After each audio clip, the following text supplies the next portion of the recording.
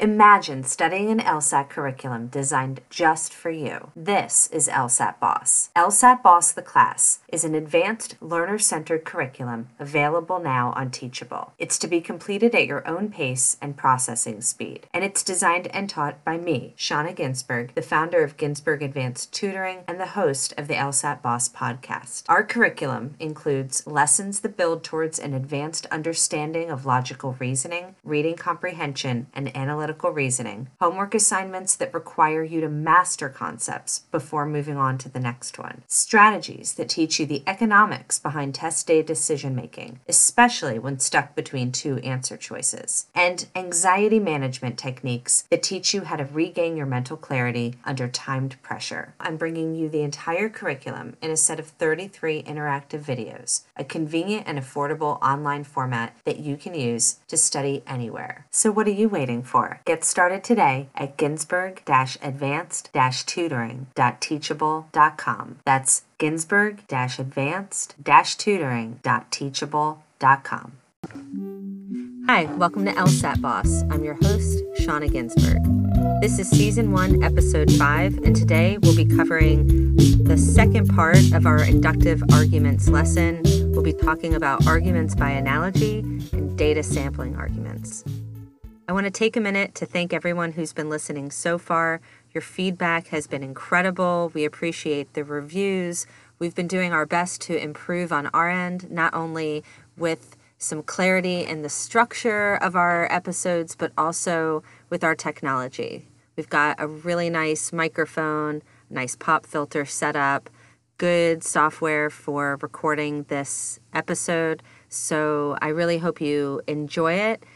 Please feel free to leave a review and let us know how we're doing. You can always contact us at hello@ginsbergadvancedtutoring.com and let us know what you think of the show or anything that you think we can do to improve it. So without further ado, let's get started with arguments by analogy. So arguments by analogy, or analogical arguments, they've got a really important word contained in there. It's analogy, which you know about. You've probably learned about analogies in elementary school or middle school. Sometimes we had, way back in elementary school, these analogy word problems, which would say, like, finger is to hand as toe is to what? And so you had to think about the relationship between the finger and the hand and make an analogous relationship between a toe and, you guessed it, the foot.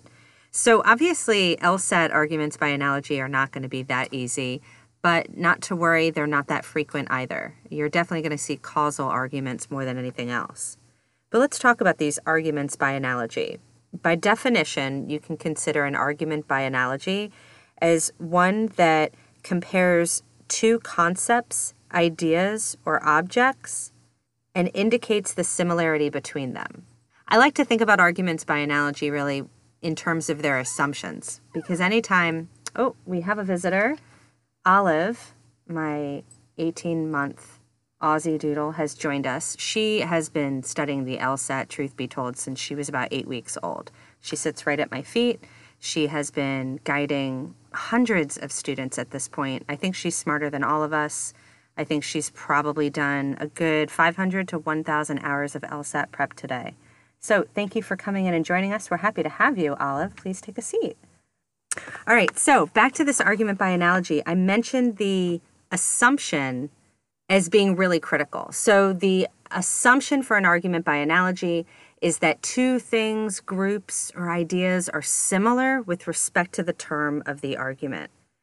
And that's really important to think about, that similar with respect to the term of the argument. It's got two components. There's the similarity, and then there's with respect to the term of the argument. Now, the term of the argument is going to be what you're going to have to be analyzing in an argument by analogy. It's easy enough to figure out the two groups that are being compared. Oftentimes, you have one group that's mentioned in a premise, and then we reach a conclusion about another group in the conclusion, and that's a telltale sign that you're dealing with an argument by analogy structure. Let's talk about an example so that we can really get a good LSAT example of argument by analogy beyond my hand-foot one. So suppose I told you that 5-year-olds become very anxious in overcrowded situations. And then I concluded that therefore, high school students are likely to become anxious in overcrowded situations as well. Well, that is an argument by analogy.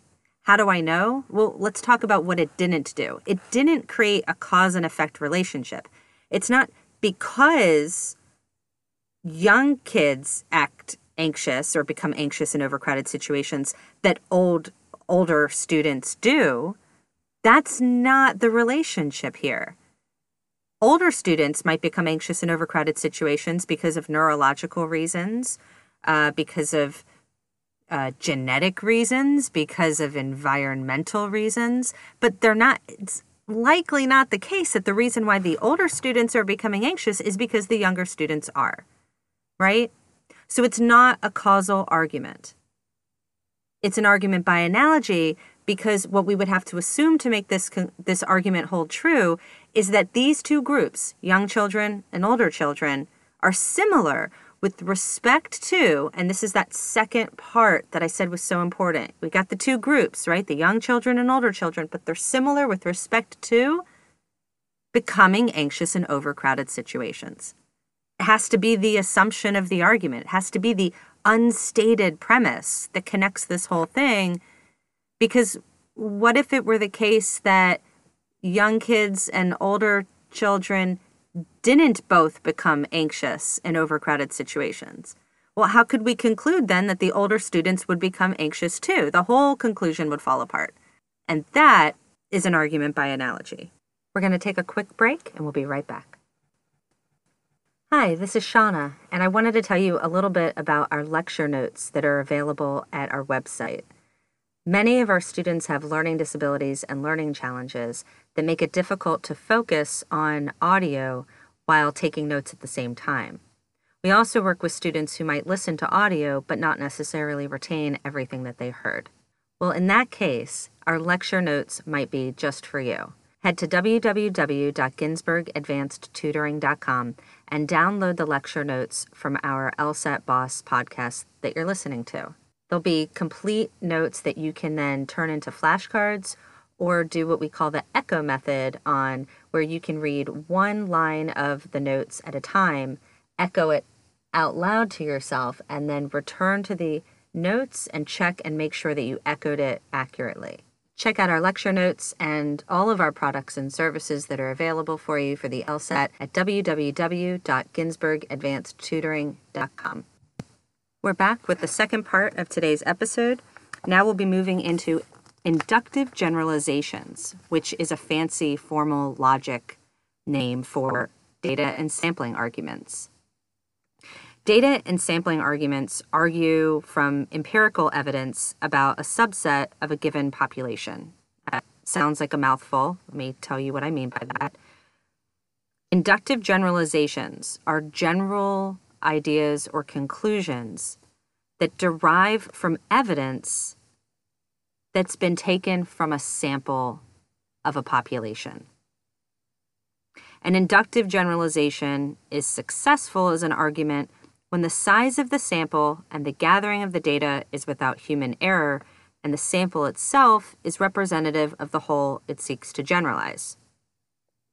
And a note about data sampling and studies, we don't generally think about at the heart of a survey whether or not a control group was used. But one of the things that we find in the logical reasoning section is that not only are we going to be looking at these data sampling arguments as what's the sample, what population is it representative of, and is the general conclusion representative of the whole, but we're also taking a look at the control group and how the study was actually put together. For example, if you're looking at the relative benefits of coffee versus tea, it wouldn't be an appropriate study to give one group coffee, the other group tea, and to see which one is more awake by 3 p.m. off of 2 ounces of caffeine.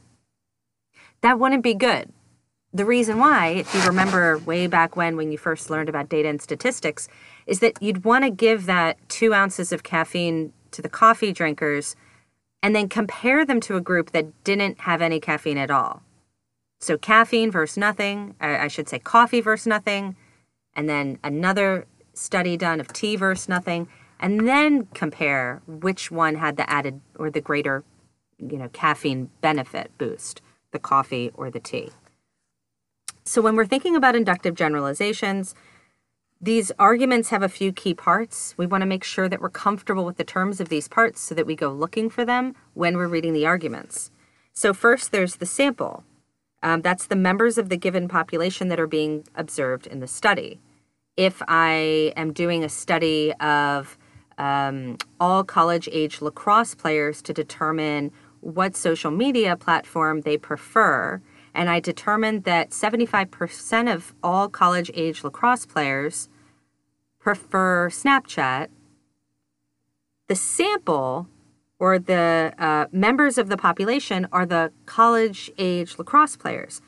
The sample size, well, let's say I selected college-age lacrosse players from one school, and I was reaching a conclusion from there. Well, if it's not a flawed argument, I can't say that the size is too small. If it is a flawed argument, I'd say, I don't know. Is that too big, too small? It's worth thinking about the sample size because it's one of the basic components of a data sampling argument. And then we take a look at the sample representativeness. Was the analysis of only college-age lacrosse players sufficient to reach a conclusion about, say, all college-age students, or I should say all college-age individuals and what their social media preference is?